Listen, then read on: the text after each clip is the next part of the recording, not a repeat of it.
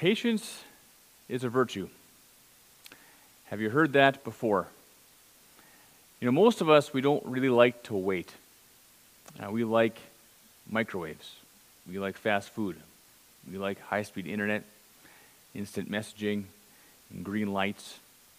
We don't like to wait in long lines at the dentist's office, the grocery store, in traffic, or anywhere else for that matter. But in the midst of waiting, in practicing patience, there is a lot we can learn. And so while we do not typically enjoy the journey of waiting, of practicing patience, it will keep us humble before God, and it does grow in us some much-needed character.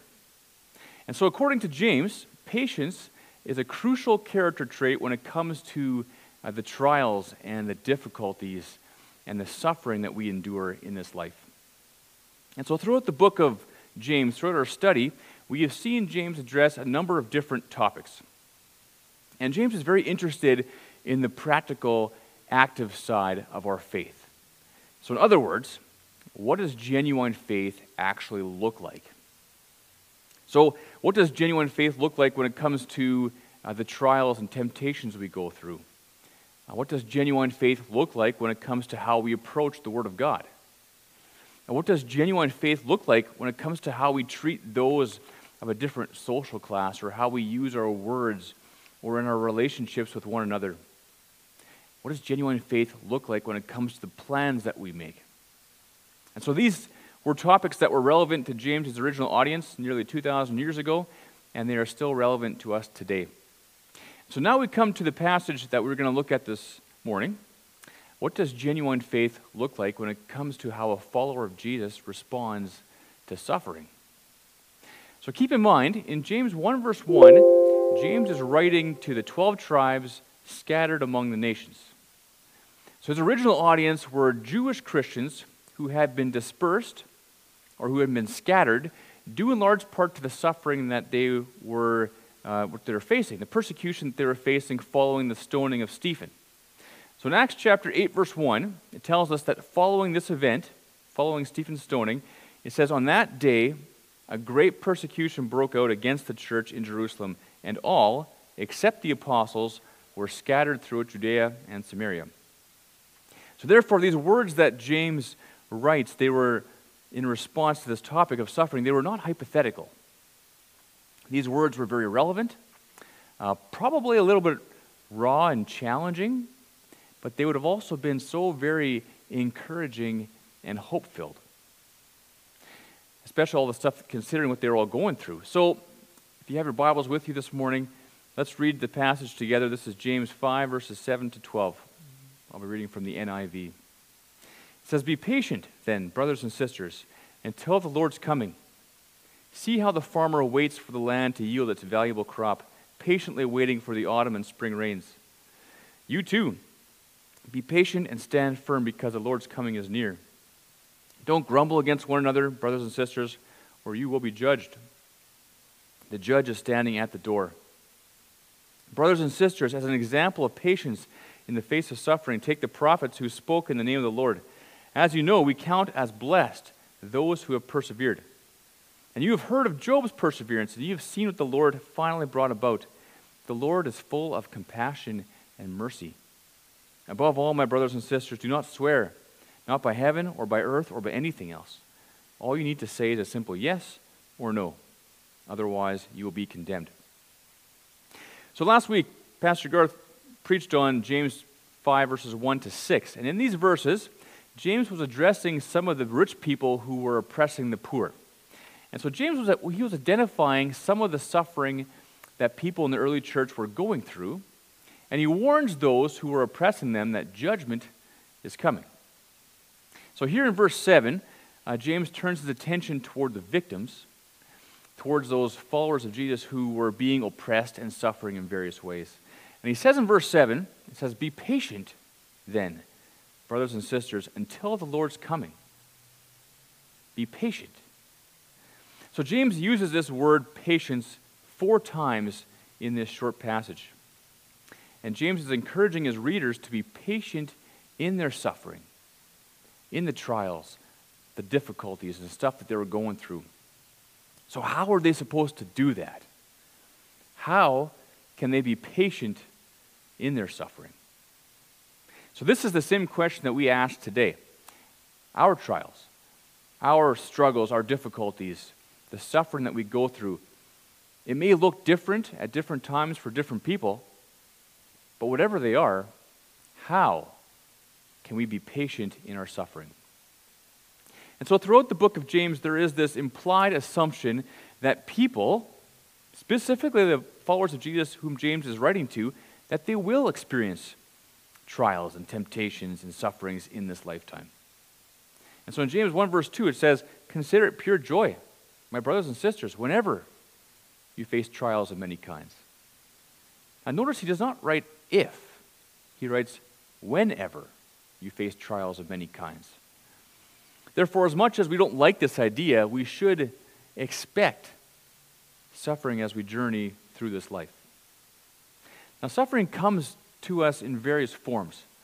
Some of it is deserved in that we bring it on ourselves due to our own sin and our own actions. So, for example, if you are angry a lot and you have this tendency to take it out on people, don't be surprised if you struggle to keep a job or have a lot of conflict in your relationships. If you have horrible eating habits and never exercise, don't be surprised if you develop health issues. If you begin using alcohol or drugs to cope with problems in your life, you'll likely find yourself in some pretty unhealthy addictive patterns. If you watch a lot of horror movies, don't be surprised if you have a lot of fear and anxiety in your life. And the point is this: some of the suffering that we experience is because of our foolish choices and sin. A person will reap what they sow. But there is also a lot of suffering that is undeserved. And so I think of those who have endured natural disasters such as earthquakes and famines and floods and things like that. I think of those who, despite all their efforts to live a healthy lifestyle, still go through health concerns and illnesses. I think of those who are victims of racial injustice, those who are born into poverty. I think of the war in Ukraine and the millions of people who have been forced to flee their homes or seek shelter in the midst of the attacks going on there. There are many other examples we could give. But why do these things happen? Right, and this is not an easy answer. You see, we live in a world that is deeply affected by sin. By our own sin, by the sin of others. A world that is broken. A world that is longing to be redeemed when Jesus Christ returns. And we want to know why. But sometimes we simply do not have an answer to that question. So for example, in Job, in verse 11, James gives this example of Job.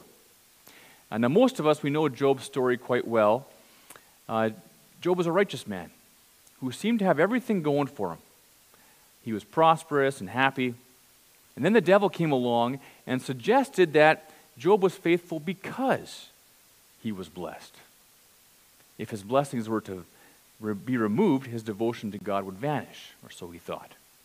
And so the Lord allowed Satan to test Job. And test he did.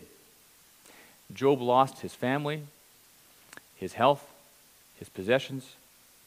But in the end, Job still had his faith, and the devil was proven wrong.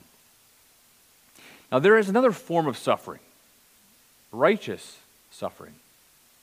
And this is the position that many found themselves in during the days of the early church that James was writing to. And it's a good thing the church held on to this letter. In fact, Peter picks up the same theme in his letters to the churches. Because about 14 or 15 years after James wrote this letter, the Roman Emperor Nero began his persecution of the Christians living in Rome. And I won't go into all the details, but the persecution that Nero brought about would make anyone squeamish. It was awful, the things that they did to the Christians at that time. And there are many people today that continue to suffer in righteous suffering kind of ways.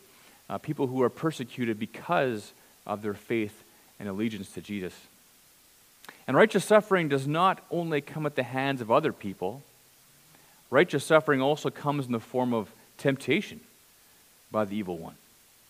And so this is something that we all experience. So if you are wrestling through temptation, that is a form of righteous suffering. Therefore, endure. But whatever the form, suffering is something that everyone can relate to at some point. In fact, many of the Psalms were born out of suffering. And these Psalms continue to speak to us today because we can identify with them. And so suffering in any form can cause us to feel frustrated, and it can cause us to grumble against one another. And in verse 9, James instructs them, he says, don't grumble against one another, brothers and sisters, or you will be judged. The judge is standing at the door. Now, suffering can cause us to lash out at others in our lives. So have you ever had someone blow up on you for something that was relatively insignificant? Have you ever done that to someone else? Right, this kind of thing happens all the time. A person has a bad day at work, they come home, and they take out their frustration on their family or on the first person to look at them the wrong way. See, grumbling only compounds the problem. And so 4 times, James, in this passage, he refers to his audience as brothers and sisters. Don't grumble against one another, brothers and sisters. And so by addressing them this way, James is encouraging them to be united in their struggle, united in their suffering. He is encouraging the church to endure patiently together. So don't misdirect your frustration by fighting with one another. Rather, be united.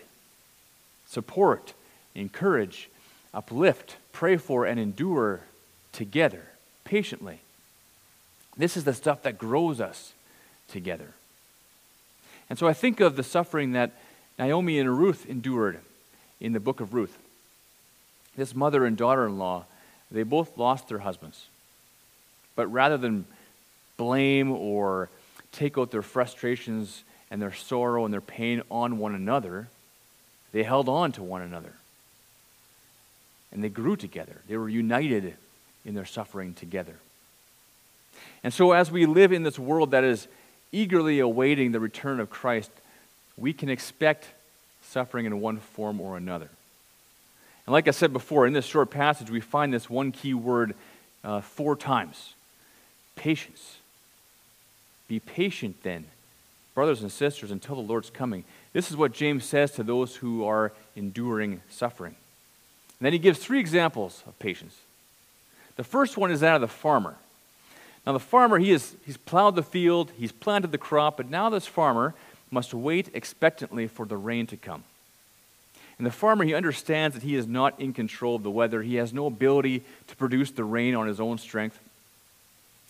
The farmer, but he doesn't just sit back and just worry about if the rain will come.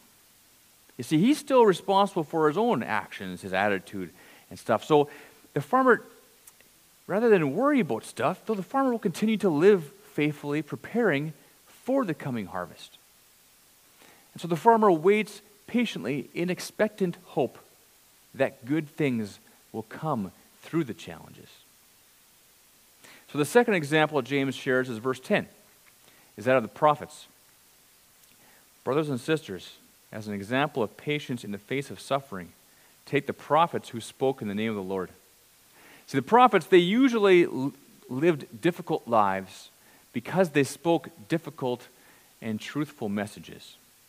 They often spoke them to kings and to people groups who did not want to hear them. And so there are so many prophets who endured righteous suffering and death at the hands of kings and people who did not want to hear their message and be convicted of truth. And so Scripture tells us of many of these stories. We read about how Jezebel killed many prophets because she did not like to have her evil ways pointed out. Likewise, there are stories of prophets such as Zechariah and Isaiah and Uriah and John the Baptist and Stephen and James and Peter and others. These are people who were also killed by people in power that did not like their message. And there are many others who patiently endured suffering. be it in prison or torture or time on the run. People because they were faithful to the mission that God had called them to. And there is a reason that they were able to patiently endure this suffering. And we will come to that in a moment. But first I want to come back to Job. See, Job is the third example of patient endurance in the face of suffering. So verse 11, it says, "As you know, we count as blessed those who have persevered. You have heard of Job's perseverance and have seen what the Lord finally brought about. The Lord is full of compassion and mercy." And Job trusted that throughout everything he was going through, that God is good. He would not abandon that truth, even though his circumstances may have caused him to question that. And therefore, he was able to patiently endure because he believed God is good.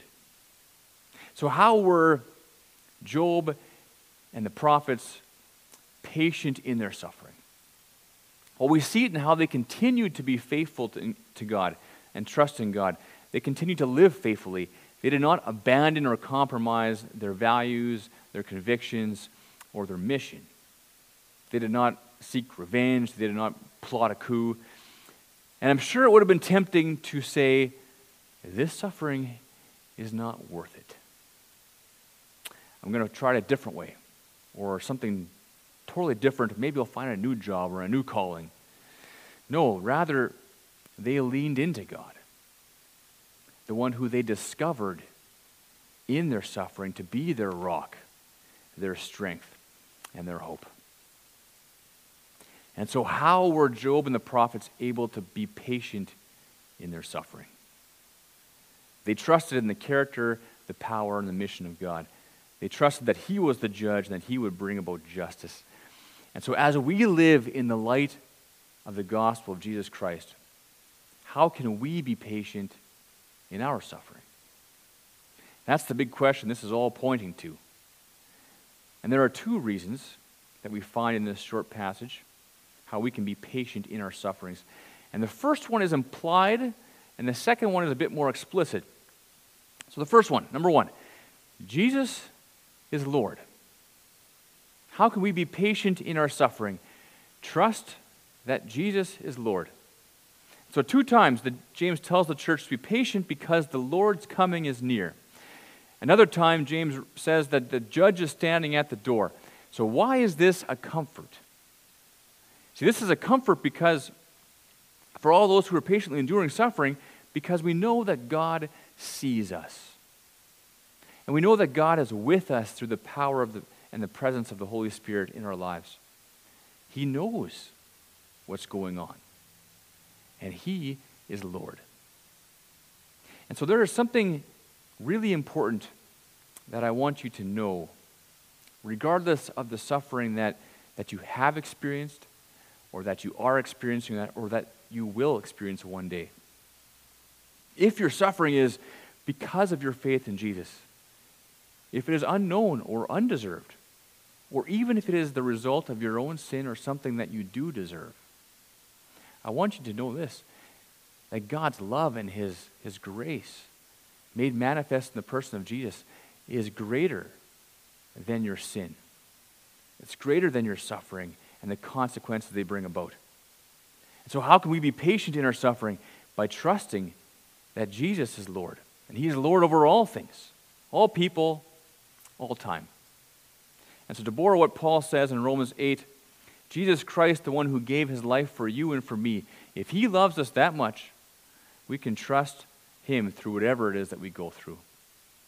Whatever that may look like, in whatever time frame that may be.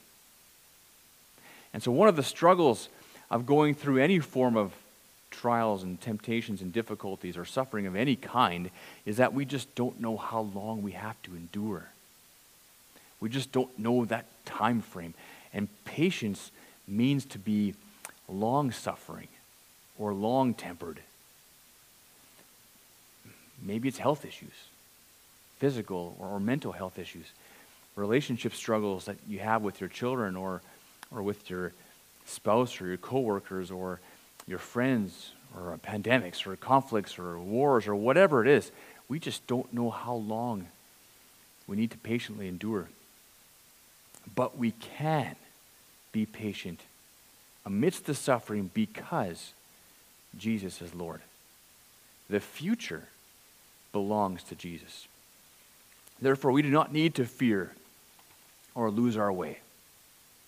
And Jesus does not call us to do something that he was not willing to do. In 1 Peter 3:18 it says, Christ suffered for our sins once for all time. He never sinned, but he died for sinners to bring you safely home to God. He suffered physical death, but he was raised to life in the Spirit. And so because of the hope and confidence we have in our Lord and Savior, we can follow his example. And because Jesus is Lord, we can trust that he will bring good through it. And we may not always see the good that our suffering will produce. Perhaps it will be a witness to people in our lives.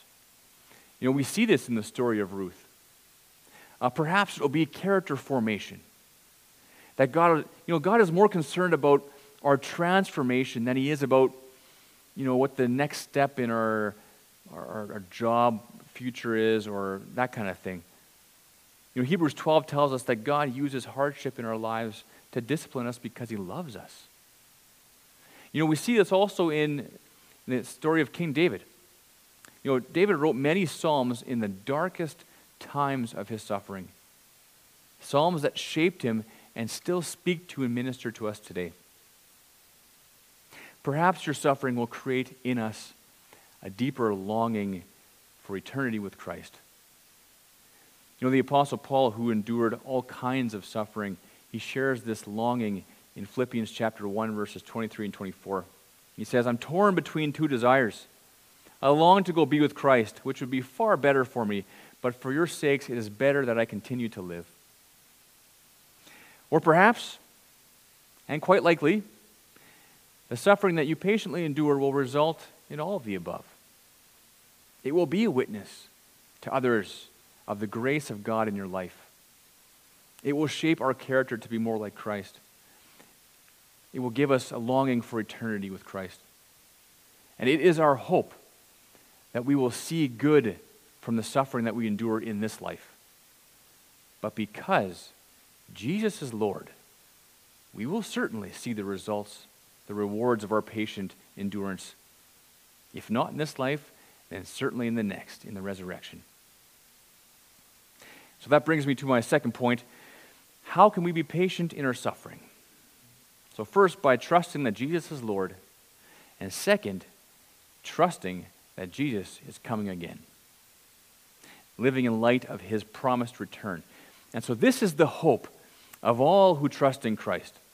This is the explicit reason why followers of Jesus can patiently endure suffering on this side of heaven. Because Jesus is Lord and King, and he is coming again. And he also has been patiently enduring human evil for a season. And when Christ returns, he will reward those who have lived and suffered faithfully, those who have patiently endured the trials, the difficulties, the temptations that we go through in this life.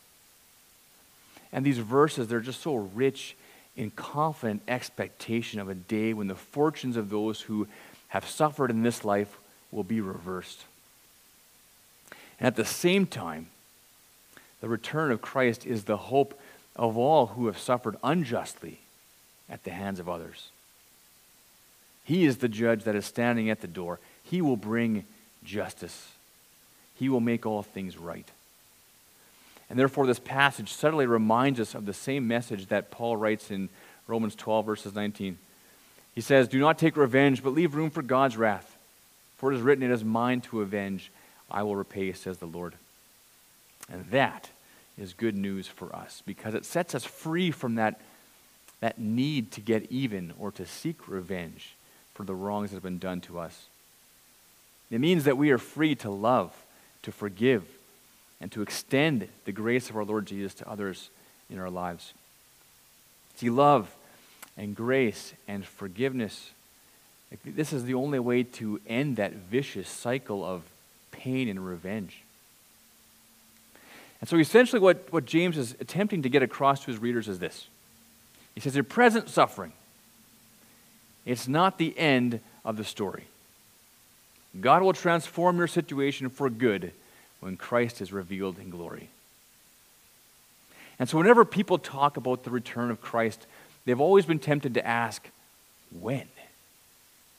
Right? And throughout Scripture, we're told no one knows.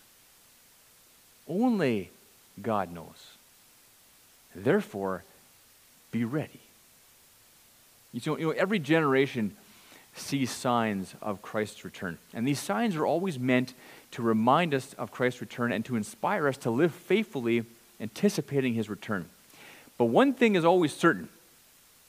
You and I, we will meet the Lord soon. For he will either return during our lifetime or we will meet him when we die. Therefore, be ready. And if you believe Jesus Christ is Lord and you identify as a follower of Christ, this is good news. This is a great comfort and hope. And if you have not put your hope and your faith in Christ, the fact that Jesus is returning should give you cause to consider your life, reflect on your life. But know that Jesus Christ is inviting you with open arms, inviting you to say yes to him. Be patient in suffering. Jesus is Lord. He is coming. That's the big idea I want to share with you this morning. 10 words. Be patient in suffering. Jesus is Lord. He is coming. You know, this section of James, it ends with this warning about making vows or oaths. He says, above all, my brothers and sisters, do not swear, not by heaven or by earth or by anything else. All you need to say is a simple yes or no, otherwise you will be condemned. And so until the day Christ returns as Lord and King, even in the midst of persecution and suffering, remain people of integrity. Tell the truth. Be honest. Have integrity. Don't make promises you can't keep or have no intention of keeping, but live as those who have experienced the grace and the mercy of Jesus Christ. You know, we live in this world that is deeply affected by sin and brokenness. And we are certain to face suffering in some form or another. And James, he doesn't get into the unfairness of it. He doesn't get into why suffering is allowed. What he seems to do is acknowledge that it's going to happen. And he says, here's what we can do with the suffering. We can patiently endure it. We can grow from it. We can use it to draw us closer to Christ and nearer to one another. And because Jesus is Lord, and because of the hope of his return, we do not need to live in fear or give up. We can patiently endure. Therefore, let us set our hearts on Jesus, for he is faithful, and he is present, and he will bring good through it.